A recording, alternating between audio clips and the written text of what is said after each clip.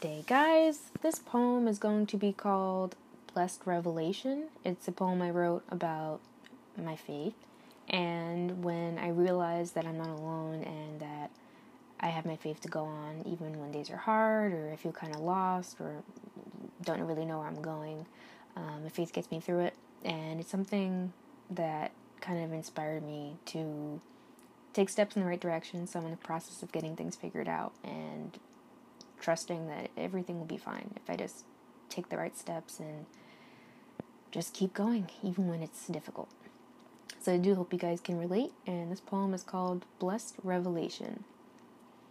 Lucky to have my faith when all seems lost. I'm willing to follow where I'm led, no matter the cost. Dreams seem closer to completion. Things I was afraid to do before don't bring as much intimidation.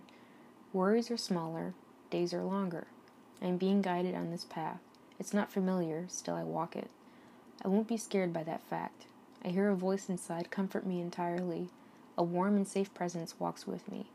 When no one is there to tell me I will be okay, words of hope speak to me. Every single moment of my life is in your hands, and I know I'm safe every day.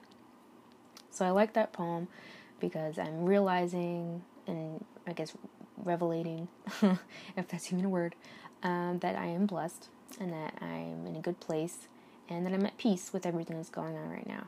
And even when the world is crazy and I feel like there's, still things I haven't really quite figured out yet, I'm still trying. So as long as I'm trying, I'm not losing. So, I'm winning in a way. And I do hope that you guys were able to relate to this poem. And tomorrow's podcast is actually going to be called Won't Risk It. So I'm not going to spend too much time on explaining it, but basically it's me talking about not risking getting broken or getting hurt and just not taking that chance, because I know that kind of that relationship with that person wasn't going to go anywhere, and I just kind of realized it from the get. So then I wrote about it, and I do hope you guys will like it, and thanks for tuning into the podcast.